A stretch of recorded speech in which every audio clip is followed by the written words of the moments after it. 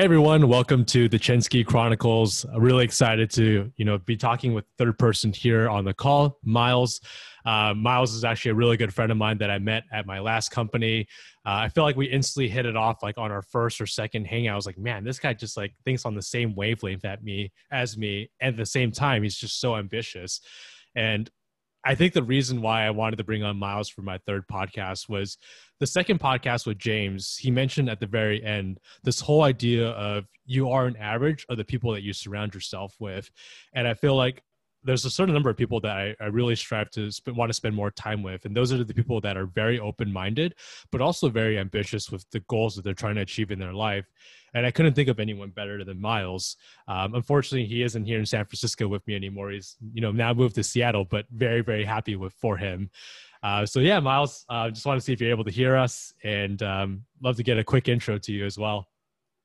Yeah, you're coming in loud and clear, Ryan. I really appreciate that intro. I wish that we were still here together because you gassed me up really hard. You need to be my hype man. Miles Chong. I am 27 years old, just recently moved to Seattle. I work as an account manager at Amazon Web Services. So moved here for work and also wanted to get away from the Bay since, my whole life has pretty much been in the Bay Area. I was born in the Philippines, but was raised in California. And so for me, getting out to Seattle is just a new chapter, finally spreading my wings and experiencing living on my own. And so learning a lot about myself as well. Yeah, no, that's absolutely amazing. And I think on that last point, learning more about yourself. And I think when I think about you, Miles, there's a couple of things besides ambition, open-mindedness. I think the aspect when we used to work together, I always remembered you had a very optimistic mindset about a lot of things. Like the deck can always be stacked against us, but you always, are able to find that light at the end of the tunnel. And what I love to kind of learn about in the very beginning stages is if you could kind of go back, I know you had that interesting background of growing up in the Philippines and then moving over to California. Where do you think some of this is coming from, though, this optimistic mindset, if you can kind of delve back into your upbringing? That's a very loaded question. So let me kind of unpack that in the way that that's really molded my identity, because I think that has so many facets to it. I think the first part, to your point about coming from the Philippines, when my parents and I came here, I was a 1-year-old baby. So I didn't really have much say in it, to be honest with you. It was something that my parents saw as a way to open up opportunity for me and the family that they wanted to continue to grow.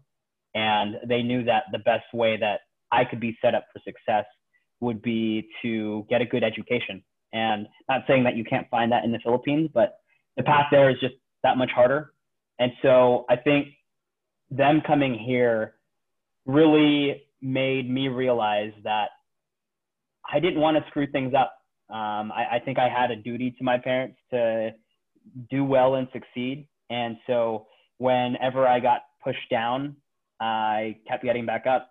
I never really saw no as an answer, because I think that there's always a way to achieve whatever it is that you're trying to do.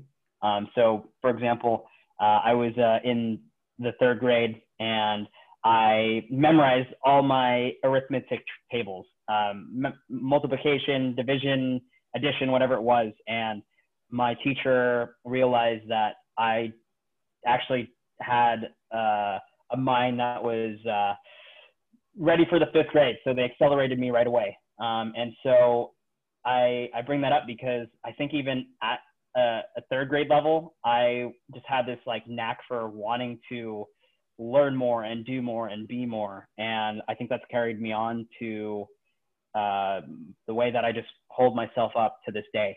And so culturally, I think my parents had a lot to do with that. Coming from a Filipino household that valued education, I had no choice but to really double down on my my upbringing and my values for education. And I think that in itself is part of my identity, but I think unpacking your question even further about why I carry such optimism, I think a lot of that just has to do with the people I've surrounded myself with. You kind of brought this up in the intro with the conversation you had with James, but for me, I agree. I think you are a product of the people that you surround yourself with. And I've always been surrounded by great people, from peers to mentors. And I make it a point to seek those people out.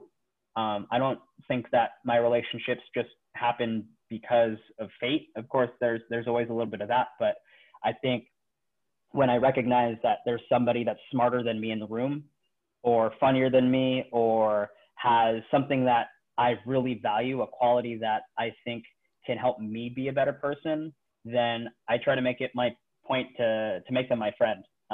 You know, Ryan, you were great at Trip Actions when we worked together in terms of buckling down and being very serious with your sales craft. Like, you really took things to the next level, and your numbers reflected that. And so I think part of me wanted to be closer to you, because by surrounding myself with people who could uplift me by being themselves, period, that makes me a better person. So I've always done that with people who can make me see the world differently and challenge me in the way that I think about the world. And I think that is one of the reasons why I continue to hold that optimistic value in every step of my life. Yeah, that's actually a really amazing insight. And I think the part that caught on to me was the aspect of how in third grade you thought about getting accelerated to fifth grade because of your teacher. I actually had the complete opposite experience. For me, back in third grade, I almost failed out of third grade. They thought they were going to hold me back. I remember seeing the faces of my mom and my dad going to the principal's office, hearing their Asian kid getting set back 1 year. They thought like there was something wrong with their kid. I can't remember my mom's. It was just like, man, she was so shocked. She was like, man, where did I mess up in life? So I had the complete opposite experience from you. But at the same way, we kind of ended up at, you know, the same place in our life in different ways.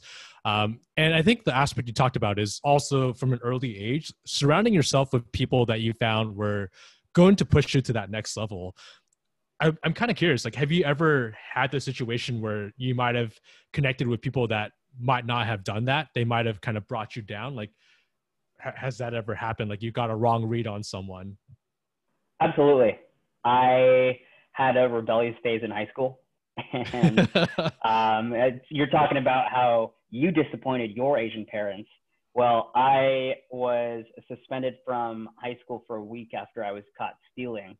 And it was in the middle of high school, during off-campus lunch. And so I went to a Safeway, and I was with my friends at the time, and ended up stealing some chicken there for lunch.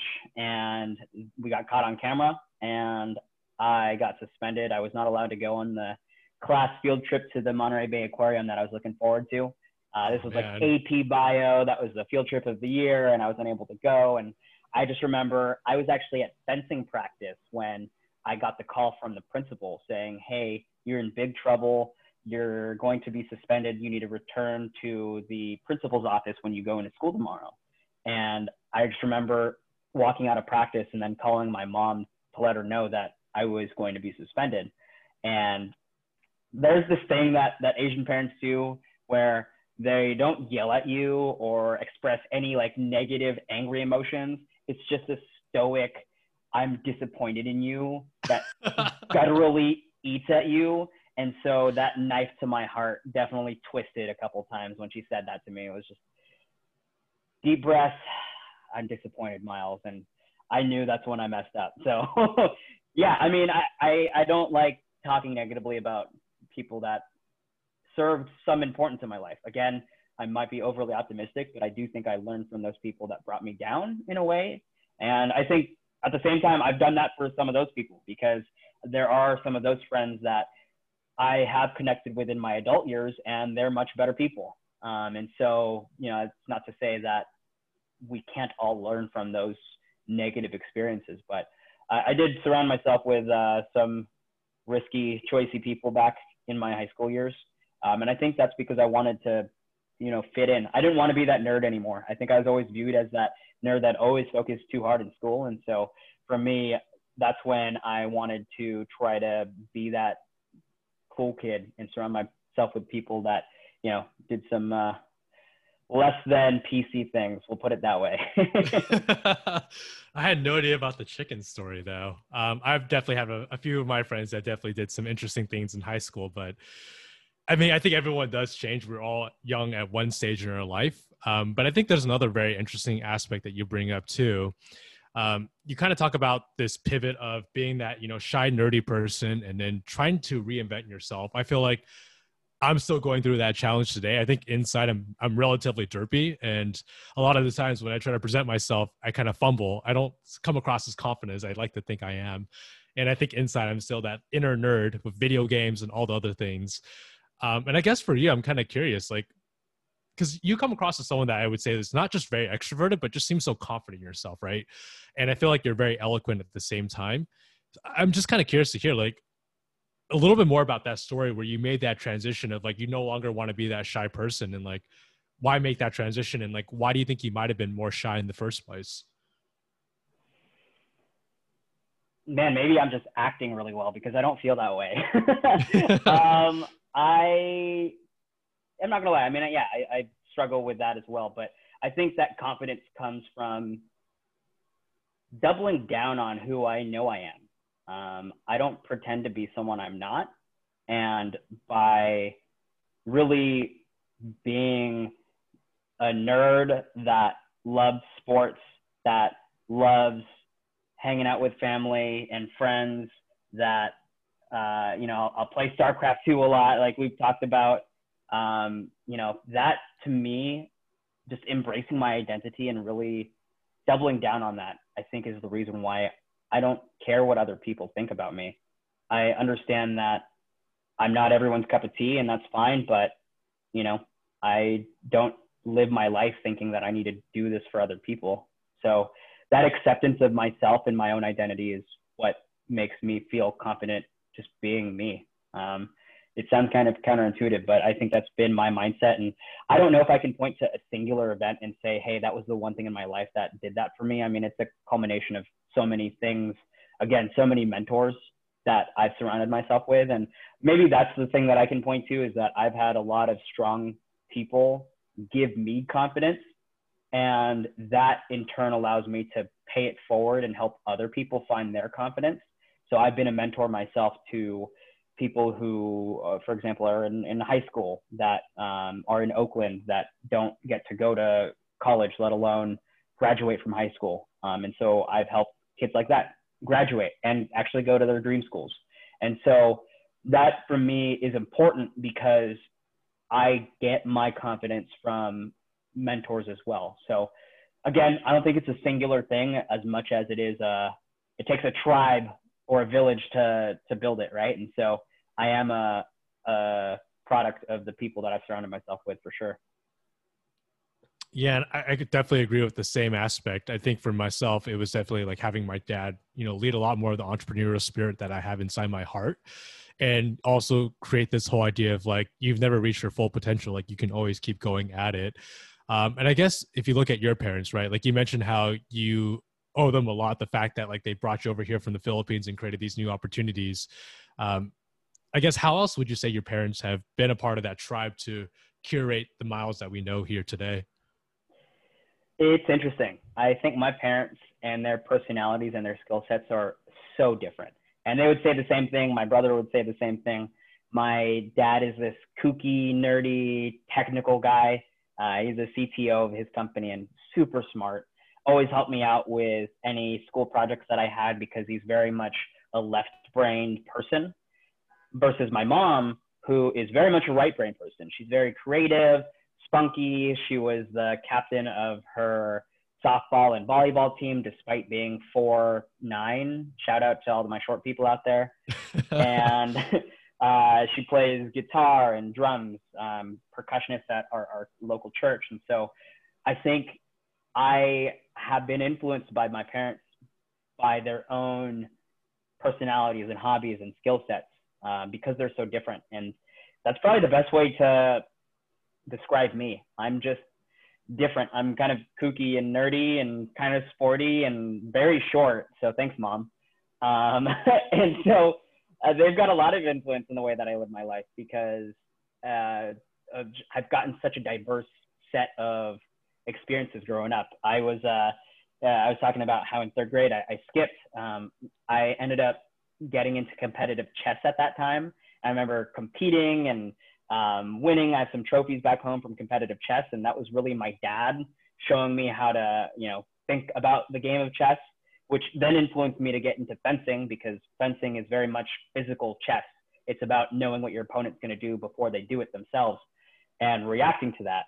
While my mom, I guess going to the fencing piece, taught me how to throw a frisbee, how to, skip a rock. Everything physical that I can do is probably because of her. And so, that's the way that they've influenced my own like external hobbies and extracurriculars and things like that. Yeah, and as you were kind of explaining your parents and the dichotomy that they have and sort of the strengths that they bring to the table, right? It reminds me of even Justin's parents, right? Like I think his dad was the one that was a little bit more like business oriented, like had things like kind of like a stable career, but his mom was like a dropout, like college person that went into art. Kind of like your parents, your dad's like the kooky CTO, but then your mom's like really athletic. And it kind of reminds me of like my own parents too. And I don't know if this is like common that parents are usually having this dichotomy, or do most people have parents that are the same? Like my dad is the more entrepreneurial, like independent, free spirited person. My mom was, more to the books, like very much like Asian tiger mom. But I think the interesting thing about that, like you mentioned, is having these diverse experiences, because it helps you be a more well-rounded person. Like you're not just like one definition of like just being really straight edge, or someone that's like just way too free spirited. It's like it helps you kind of curate the best of both worlds.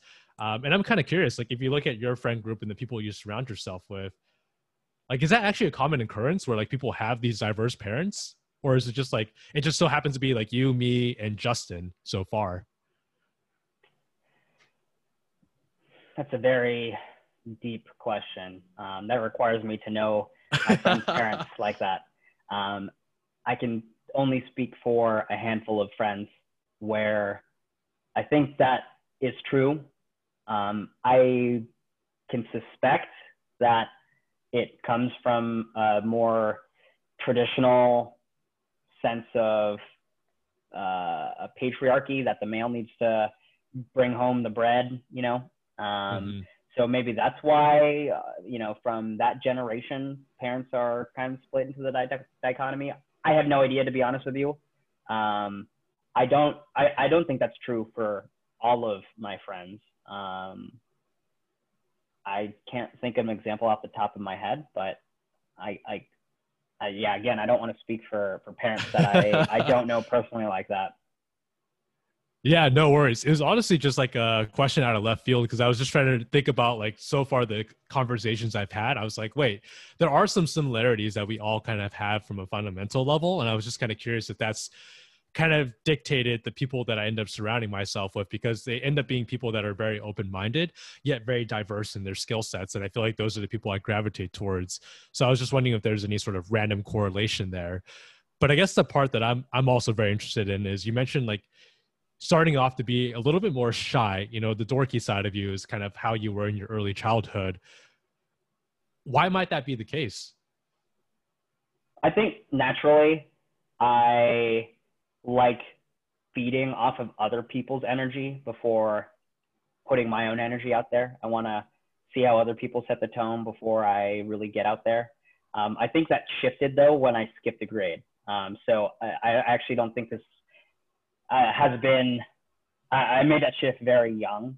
As a kid, I definitely was more reserved, but I think when I skipped a grade, what happened was, and I remember this very specifically, when I told my third grade friends that I was skipping, it was in the cafeteria, it was lunchtime, and I was like, hey, by the way, we're not going to be in the same class anymore. Next year I'm going to be in the fifth grade. And they like literally shunned me. They were like, all right, well then you can't sit with us. Like literally Mean Girls, you can't sit with us situation in the cafeteria, where they said, well, yeah, we don't want you here. Like if you're not getting the same grade, then, you can go sit with your fifth grade friends. Of course, I didn't have any fifth grade friends. So that actually forced me to make fifth grade friends very fast. And I'm not gonna lie, I think I've carried that same pettiness with me all my life. And it's really transformed the way that I was able to make and hold relationships, because a lot of the times I find myself never really solidifying in a singular friend group.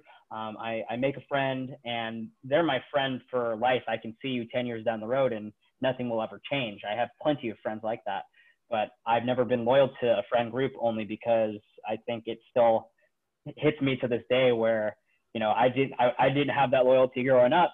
So for me, I've never had problems making new friends. I think my problem has been keeping them, if that makes sense. But again, you know, if I, you know, shoot you a text or shoot me a text out of the blue, it's like nothing will ever change. So that's kind of been my mindset.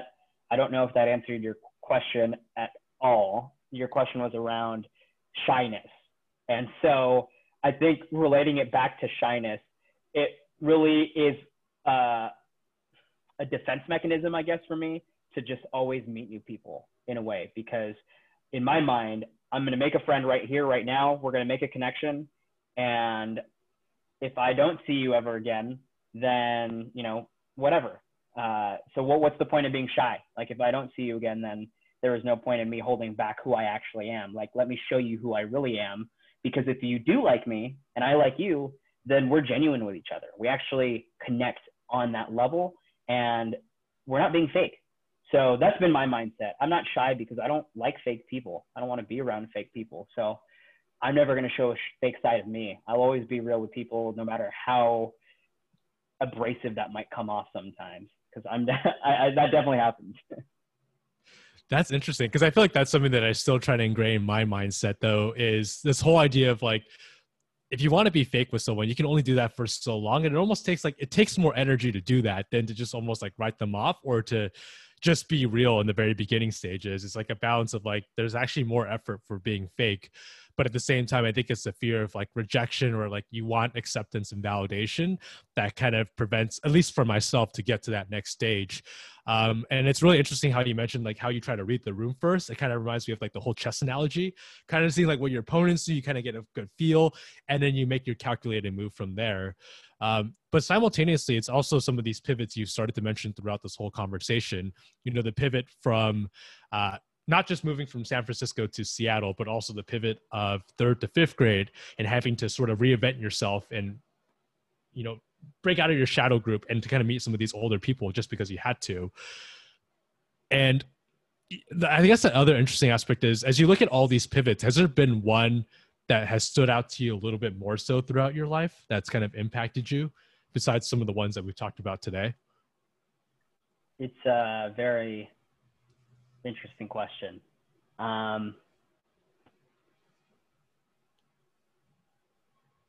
Yeah,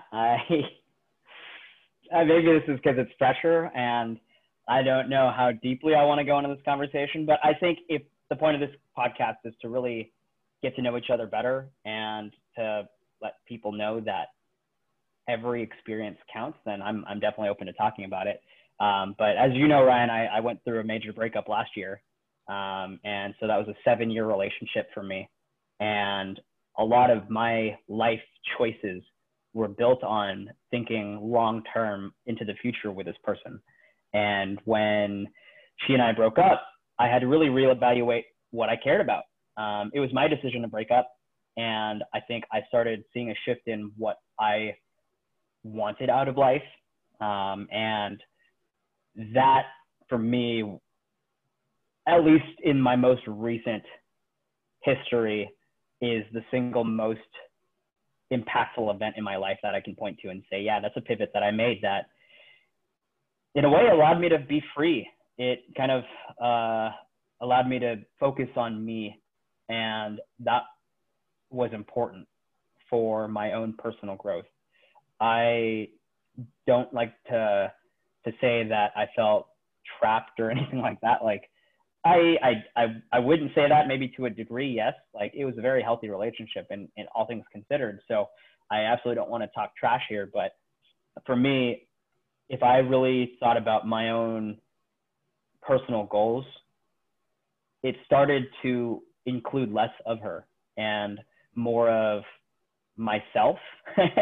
So I wanted to be selfish in a while, for the first time in a long time. And I had to really think about what I prioritized in my life. And that included my career. That included the social settings that I put myself in. I've never been to so many music festivals since after the breakup, which I wanted to explore that scene. I never had that because we were never music festival people. And I have been to a bunch more ever since. And I have a blast every time I go to a music festival. And I can't believe I'm a late bloomer, but you know, that's kind of what it is. And I think, again, those are kind of smaller, superficial things. Well, I guess the career thing isn't, but I point to some of those things as a way of just saying that I realized that as we grew up, we grew apart. We grew to have different values. And so I am not the same person that I was in college. And I would challenge anybody that feels like they are the same person as they were in college. And if not, get your mind right, because you have some serious growing to do. But like, that's where I'm at. I wanted to really find out what the world could offer me as well as what I could offer to the world. And I couldn't do that being restricted to the confines of a relationship. So yeah, that's probably like the single biggest pivot in my life. Man, my heart sank a little bit there, Miles, because just like you opening up, I know it's never something easy to talk about. And I don't think this podcast is even that big. So like, but even regardless, the point being is like, I was like, man, like, I like kind of like took a second to like, I just like froze for a second. So I really, really do appreciate you just being like open-minded. And I think that's something else that I like really appreciate about you is like, you're vulnerable. And I think those are the people that hold very close to me. It's like why hold everything inside? Like, these are all things that we can learn from. And it is only helpful to talk about it. If you hold everything inside, it becomes like a balloon. You can only blow so much air in that. And eventually it reaches a tipping point where it's going to blow up. And that's just going to be catastrophic. So it's better to let it out little by little. And I think it's very powerful that you're able to do that. And as I was kind of thinking about that too, it goes back to the whole idea of like who you surround yourself with, but also like you might surround yourself with people that we consider like bad or good influences. But I think regardless, if they're mentors, good or bad, it's ultimately like how you want to perceive it, right? And I think that's kind of where the whole idea of like your optimism shines in, is you really make the most out of that situation. Like, you shift your whole perspective. And I think you have that growth mindset that I do really respect. And you realize like, okay, you know, during that last relationship, I wasn't able to really prioritize myself and kind of realize some of the things that I wanted to kind of delve deeper into. And I feel like that's what our 20s are for. And I think that's what resonated with me when I was also talking to my first podcast member, Justin. He mentioned like 20s are for figuring out things, 40s are for like calculating and executing and whatnot. And I think a lot of the times, and I'm so guilty of this too, I don't know why, but I feel like there's this rush to get our shit figured out like quick right now. It's like, if you don't have your shit figured out at 25, like something's wrong with you. But I don't know. Do you feel like that too? Like, do you feel like there's this like pressure that we now have in this generation where it's like, you got to figure your shit out faster than later? Or is that just like a me thing? It's definitely not just a you thing. I feel that sometimes, but I will say that I think things are amplified because of social media. I think Justin mentioned that in the podcast as well, that the access to everybody else's lives makes us compare our lives to, mind you, the good parts that people put on their social media. Nobody ever posts the vulnerable, shitty stuff. I mean, yes, that happens every now and then, but I do think that we're really comparing ourselves to a rosy, glorified view of whatever people want to be portrayed as. I'm guilty of that. I'm not going to lie. I do that a lot. And I am part of the toxicity that goes into that. So yeah, it's a system that sadly we're all a part of. And I think that is why people are so driven and or poisoned to compare themselves to other people.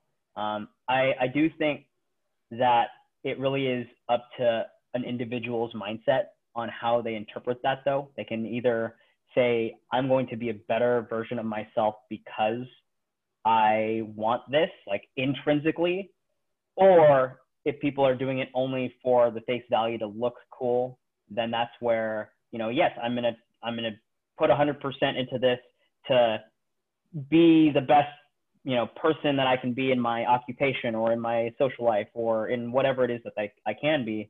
But if you're doing it for other people's approval, then you're trying to get to a finish line that will always be in front of you. It's never going to be attainable. And so I think it has to come from within.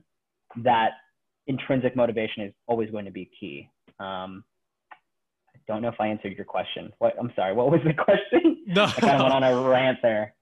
No, I guess the question was, is it just me that feels like there's this pressure that we need to figure out shit faster than we should? Like by your 20s and 30s, like you got to have life figured out. Because in a way, college already gears us to be kind of like that mindset, right? Like you can try out different majors, but hopefully when you graduate, you should follow through with the major that you have. But I guess more people are making it, I think it just becomes more obvious that I've met so many people that majored in something completely different in college and do a completely different life profession. So I think it's good that our generation is starting to create those differences that we can experiment. And that's something that we should, I guess, emphasize more so. But I think I was also getting sidetracked. I was just like thinking like all the toxic stuff that comes from social media. Like, I think that's what reminds me, like when I'm in these podcasts, it's like therapeutic in its own way, like connecting with people and like hearing their stories. It's like a different level of like a feeling and sensation. I don't know, like fulfillment that I get from this. And hopefully the person on the other line feels the same exact way too. And I think that goes back to like the whole premise of like why I wanted to do this is I feel like there needs to be more of this like vulnerability and transparency that doesn't exist in the world today. Cause it's all about like edits, cuts, like YouTube's like that, Instagram's like that. You don't know what you can believe in. There's less of things like this. And that's why, like, even on my own free time, I like podcasts. And I don't know if that's, I guess you're also someone that really loves podcasts too, Miles, like Guy Raz and stuff like that. I guess for you, like, why is it that podcasts really like resonate with you? I think it's the same thing that you're talking about. There's an authenticity to it that I don't get from viewing other people's pictures that are edited. And, I can post 10 things on an Instagram feed in one go. And these are the 10 best or most impactful photos that I can put in one post that I think is going to really show like the best versions of me. But I think I love podcasts because it's not about choosing 10 things. It's not about 10 topics that we need to cover. There's no, yes, we have a guideline of things that we want to talk about, but there's no structure behind it. It's not a set thing. It's a conversation that happens, and it removes the social media aspect of things because it's not social for the sake of getting likes or clicks or retweets or things like that. It's really purely for the conversation. It's about the dialogue. It's about peeling back the layers of whatever the topic might be. Like I personally love crime podcasts, like true crime podcasts. Love that. Shout out Crime Junkie. Like those girls over there at the Crime Junkie podcast know how to tell a story. And I love that. That's what podcasts are supposed to be about. It's supposed to be telling a story, and you can do that way more impactful through a podcast than you can by, again, posting 10 pictures on an Instagram feed. So that's my thing about why I love podcasts. It's just real conversations, real people about topics that I get to choose, that I have control over. I get to say, hey, I love true crime. I'm going to go seek out true crime. It's not, oh, well, all of a sudden I got an ad for, I don't know, what did I see? Well, on Instagram, I've been seeing a lot of plant ads because I've been searching about a lot of plants. So I don't mind those as much, but sometimes I see some weird stuff on Instagram that I'm like, why am I seeing this right now? Be it an ad or be it from a personal friend or whatnot. But that's why I love podcasts. They're just very much something that I get to choose the topic and I get to listen to two people talk authentically about it, or more. I feel like more people really. You can thank Jeff Bezos and Bill Gates for everything that's getting recommended to you, man. Everything's being heard. But at the same time, I completely agree. I think you summarized it really well in terms of like why I also love podcasts. It's like I think it's the aspect of storytelling. And as you were talking about all this, I was also reflecting back to like everyone I've spoken with so far, even though it's only been 3 people. And not everyone is a salesperson like you and I think people have this natural gift of storytelling that's been passed on for so many years. And I think people forget that that's an art form that you have inside of you. And it's so captivating, like, regardless of what you do, career, like how much money, none of that even matters. Like, a story itself is so powerful. And the way that people narrate it, it's just like, I don't know, I couldn't help myself, but like just wanting to like listen in and like want to soak in every detail, but you can't. But I just wanted to say, like, I think everyone has that power of storytelling that, I don't know, I just like kind of realized that as we were kind of talking. It's true, though. I think everybody has the ability to tell a story about their story. I think that some people master that craft because it is a craft more so than others. But I do think that it's something that can be learned. It's not just something innate. I think about a lot of movies, for example. Disney built an empire on this, right? Their ability to make people laugh and cry and be angry and sad and feel all the roller coasters of emotions in one movie is the reason why everyone is so attached to a Disney film. I'm sure that you could name the top 2, 3 films that you love in terms of Disney movies if you wanted to, and they probably each have a very specific place in your heart because they make you feel emotions that make you realize the story of your own life. You know, it's relatable. And so, yeah, I agree with you in terms of the ability to tell stories is something that people master over time. And we do that by reflecting on our own experiences as well. I couldn't agree anymore. And it's a skill set that needs to constantly be built upon. And I think that's also why I wanted to do this podcast, is to try to improve like the questions I can ask and to elicit my own stories and get people to also share their stories. It's this whole like, yeah, there's so many aspects of what I was hoping to get out of a podcast like this. And I know, like, I had this whole, it goes back to the whole idea that you talked about, right? Like, you can come into a podcast, you can have like maybe a general idea of what you want to do, but the conversation itself dictates its own course. And I definitely had like a rough game plan of like how I wanted this call to go, or like the topics I wanted to cover. But to be quite honest, I don't think we're getting anywhere close to it. And that's perfectly fine. Like, that's what life's all about. It's not like the structured blueprint that you follow every single day. But I think one of the last questions I kind of want also to get your opinion on is, everyone kind of goes through like their different set of challenges, and you've definitely gone through your own fair share, from the 3rd to 5th grade migration, moving to San Francisco to Seattle, dealing with such a hard heartbreak, but finding so much growth through that, through music festivals, prioritizing yourself. But what would you say is one of the new challenges that's been lingering on your mind as you've now made the move over to Seattle? I think the challenge that I have, which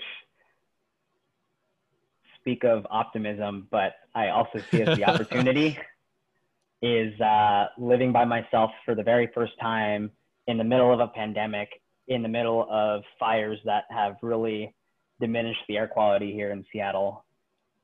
And yeah, I mean, it's a weird time to live alone. Thankfully, I have my puppy with me, and so we keep each other company. And yeah, it's just odd to be by myself during this time because I've always lived with other people. And I think that one of the scariest things, or things that I was most fearful of, was not being able to connect with other people, not being able to go make friends. I mean, I can't just, go out to a bar and say what's up to people. I can't just go sign up for a basketball club or a volleyball club or things that I like doing. And, that's just not something that's happening right now. And so I think the biggest challenge is probably socially more than anything. So there's that, but honestly, it's also allowed me to focus on, again, myself. I get to, I've been eating really well for the first time. I cook pretty much every day. I think I've only eaten out like 3 or 4 times since I've been here, which was like, I got here like a month ago, which is great coming from San Francisco, where I used to eat out all the time. And so I think I've been focusing on myself, but I've also made very deep connections with friends at work. I've probably got like a very close circle of, 6 people or, give or take some there. Not take some. Shout out if you guys are listening. I love you guys, but but I think being in a new place in the same situation as other people at AWS, where we all, well, not all moved here, but some of us moved here for work and are kind of in similar situations where they're living with their significant others or their partners. And so I think we're all just trying to find a friend, and I found a lot of great people at work. So I found my own social life through that. And again, that's not like a big challenge. Like if I can actually be really honest with you, I'm very happy for what I was looking for here. And I'd like to say that I had no expectations, but I did, of course. And I think my experience so far has exceeded my expectations, because the fears that I did have of living alone and not being able to meet people are not something that I'm fearful now of, because of the connections that I've made through work as well. So that to say that that's a challenge, but it's such a small blip in the radar that it doesn't really make a dent into the way that I view my move to Seattle.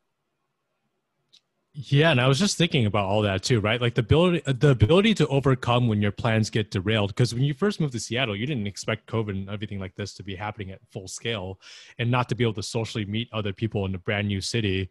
But it wasn't something that, like you said right now, like life is really good, but it doesn't mean that this was something that happened overnight. Because I think there's this, hopefully I'm understanding the whole situation right. I think there's a foundational source that you built from day one. If you think all the way back to that 3rd to 5th grade transition, right? You were put in a situation where you were going to get moved up to the 5th grade, and you had to move yourself out of your comfort zone to create a new environment of meeting new people and creating a whole new social network. Like you took life by the reins and you controlled it. And I think having done that at such a young age, it's made these adversities, even where you're going through now, seem like a blip in the radar, right? Because you've already had to overcome this so early on. So like this wasn't that big of a deal. And I think that's kind of where it goes back to like a lot of these foundational things that like when people kind of have this really good perspective on life, it didn't come easy. And like it took time to develop. And it might seem like, wow, they just were able to blow it off their shoulder. But in reality, it wasn't that simple.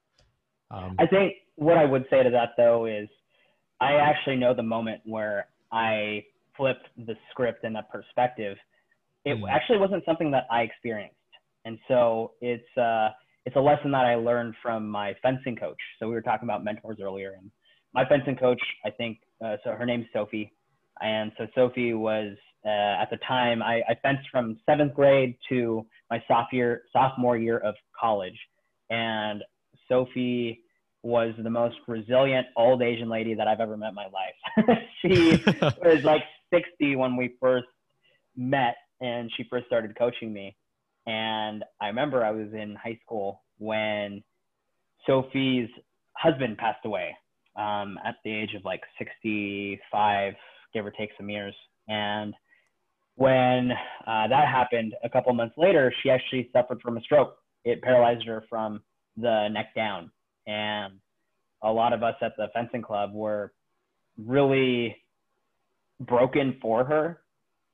But when we visited her in the hospital, she said, next time that you guys come, I want you to bring 3 things. I want you to bring a tennis ball, a piece of rope, and my foil, which was her practice blade.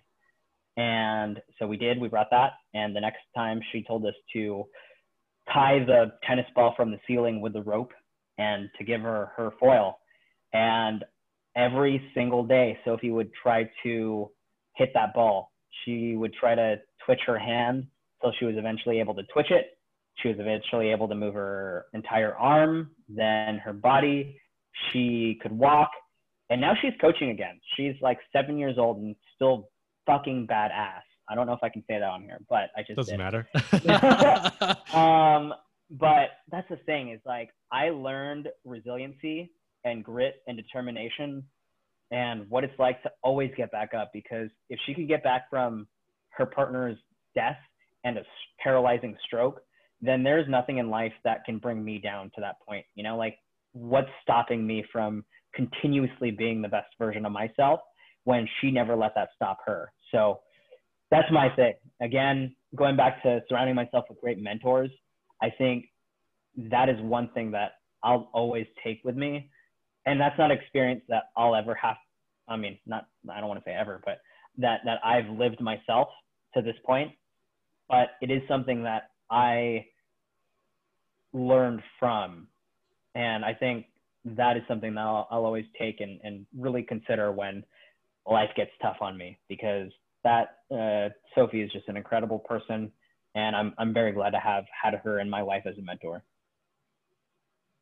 That's amazing. It makes me, I mean, everyone's life circumstances are different, but I don't know if I have like that many groups of like mentors. I feel like a lot of the learning has come from myself. And I feel like inspiration points like that really helps you showcase so much more to the world that's beyond what you can ever figure out on your own. And it's really inspirational to hear that you had someone like Sophie in your life and how much of an impact it's had on you. And that actually leads me to kind of the last remaining questions. I think the question I've asked everyone is, if you could write down two or three things on a piece of paper before you die. I'm guessing one of them, if I'm going on a limb here, is surround yourself with really good people is maybe one of them. So what would be the other one or the other two that you have for us, Miles? Yeah, I would agree with that. I think it's surrounding yourself with people who are going to make you better. That's definitely one. So I think bringing that up a level just to tie that topic together, I would say find good mentors. Not just peers, but specifically mentors, people who have accomplished things in their life that you value. It's kind of like the social media piece where we're always comparing ourselves to other people, but on a personal connection. People who you really respect and appreciate because you value the things that they value and have achieved in their lives, and learn from them. Pick their brain. I think one thing that people are so bashful to do these days is ask for help, ask for guidance. When in reality, when we're asked for help, when people ask me for help, it makes me feel good. It makes me feel wanted. It makes me feel like I can contribute something. And so why am I afraid to ask other people for help? I want other people to also feel wanted. I want other people to feel like they can contribute to my life. And so don't feel bashful when you want to ask for help, because people want to give you help.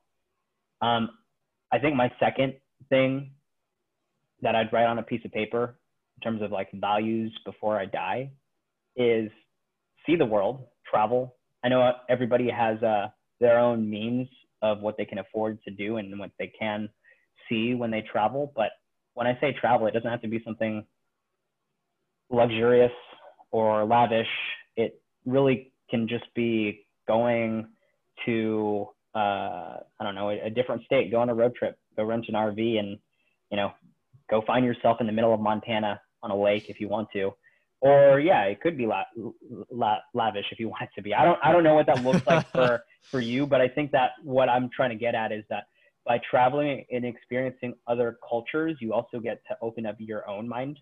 I think getting perspective on the way other people live their lives is so key.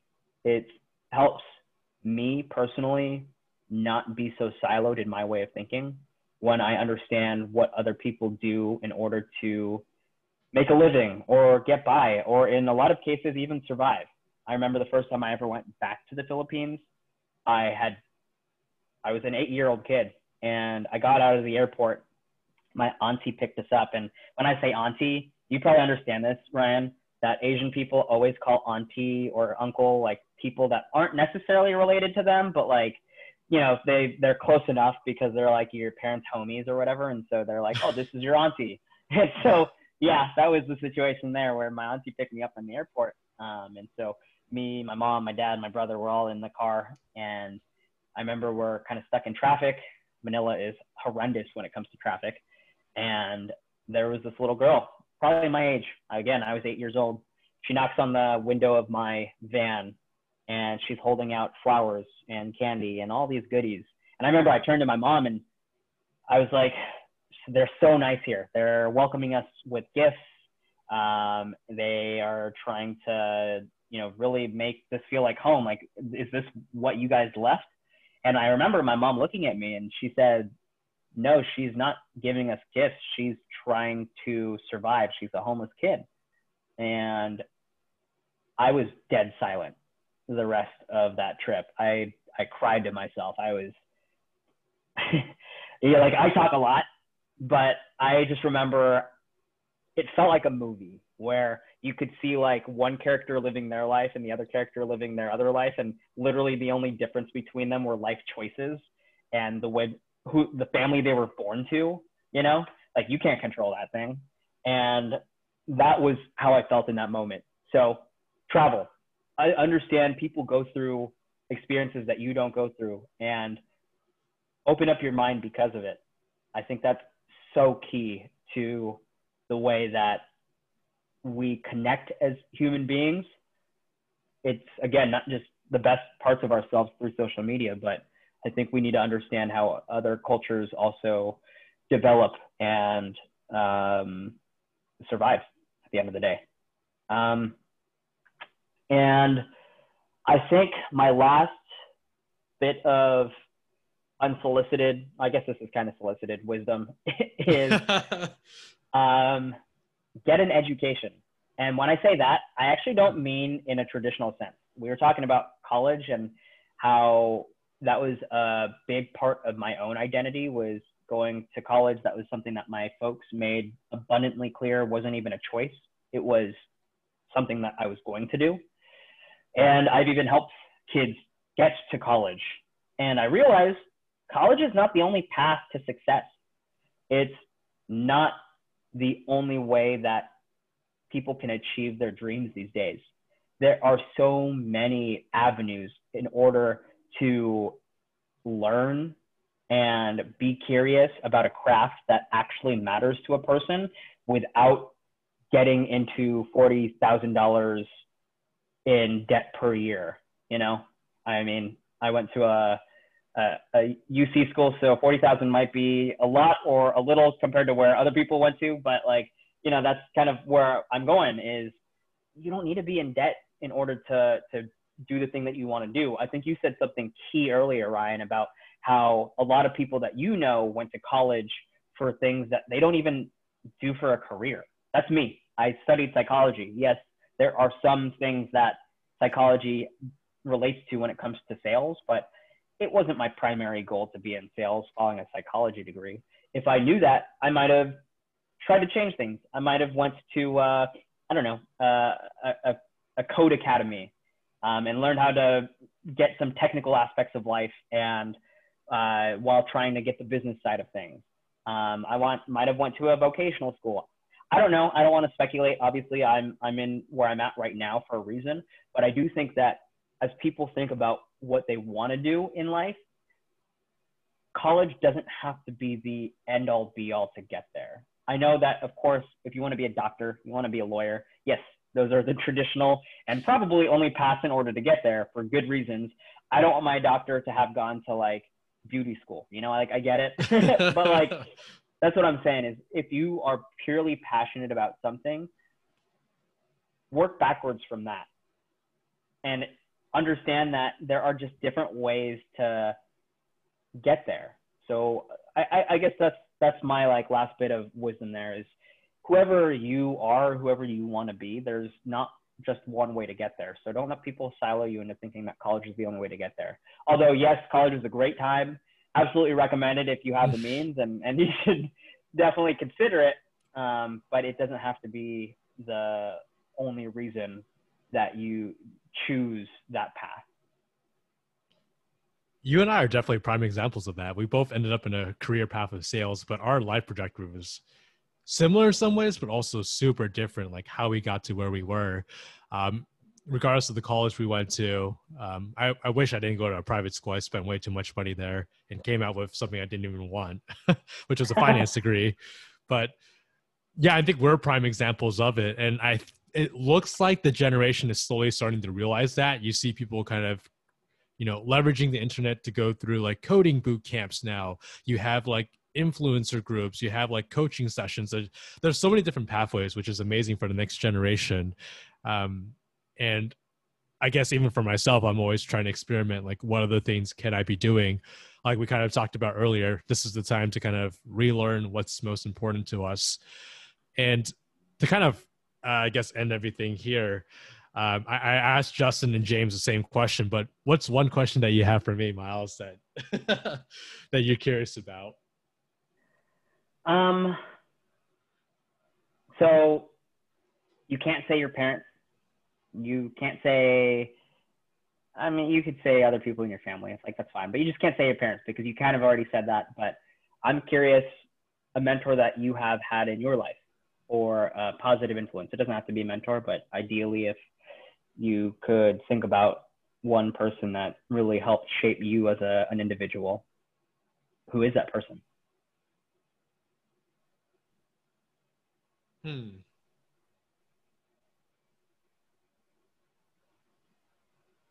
Can I name two people? Sure, absolutely. Okay. So one, it has to be my professor from college, Sean O'Keefe. I feel like this was the only class that was worth my tuition, and it wasn't learning anything academically. It helped me in my career and professional life. Basically, he taught this whole idea of informational interviews. You never want to just apply blindly online through a website because you're going to get screened by a robot. What you want to do is you want to leverage your network, and you can set up things called informational sessions. So an example was back in college, I thought I wanted to be a private wealth manager at Morgan Stanley. And at my school, Morgan Stanley wasn't recruiting out of Santa Clara University. There was no like open internships I can find. So what I did was in sophomore year of college, I ended up just going on LinkedIn, searched up every Santa Clara alum I can around the San Francisco Bay Area that was like director or VP status. And I just shot them a LinkedIn message. I'm just like this random kid is from Santa Clara University. And one lady decided to, respond back very nicely. She was in Palo Alto. She was like a VP there. And we met up for coffee. And the whole idea of an informational interview is you're just trying to learn more about that position, that company. It's all about the other person that you're talking with. And at the very end of it, that's where you kind of slip your 5-minute elevator pitch. Like, Bob, thanks again for like sitting down with me. It was so inspirational to hear more about your occupation. I think this could be something that I really love to get myself into. Funny enough, I'm actually looking for job experience in this role. Love to see if there's any openings that you guys might be able to do that I can kind of align with my expectations and my skill set. And actually got a job at Morgan Stanley. There was no like application process. There was no like job posting. It's like you can kind of create your own destiny, kind of like what you alluded to, but it was this whole idea of like just putting yourself out there. And this has helped me basically get a lot of any other job I've gotten so far since college. So I really attribute my career and professional success, and even it relates back to my personal aspects, to this professor. And then the second person is, I would say, my cousins. My family is very, very close to me, and specifically a lot of my cousins. And I think in the recent years, there's one cousin named Sean Yang. Um, he had a very interesting background, and hopefully I'll have him on the podcast soon. But he started off as like a chase teller. He then went to go pack boxes at this e-commerce company. He then ended up starting his own Amazon like towel business, and that kicked off. And then he ended up pivoting into being like a firefighter. But I guess just seeing the way that he grew as an individual and just how I got to know him more in the last few years, he just had so much knowledge to him. Like if you just looked on at face value, you'd be like, oh, there's not really much I can learn from this person. But in retrospect, he was very, very smart in ways that I never even thought about. And I feel like there's not just like one thing I can pick up from him, but I feel like his mentorship and just his perspective on life, it plays such a huge influence on me as a person. So I'd say like he's also someone else that I really respect, but I can't give like a definitive, like he taught me one thing. So yeah, that's I my love answer that. to you, Miles. What was that? What was your professor's name? Sean O'Keefe. So you just need to surround yourself with more Seans, bro. It sounds like, because there's a pattern here, clearly. I was like, Sean O'Keefe and Sean Yang, like you just gotta surround yourself with all the Seans. I mean, you could get another dog, or you could do a name change, Miles. You can change yourself to Sean, and boom, got another one to add to the list. Sean Chong sounds too much like Sean John, so I don't know if I like that. Oh man, but Miles, man, I really appreciate this conversation.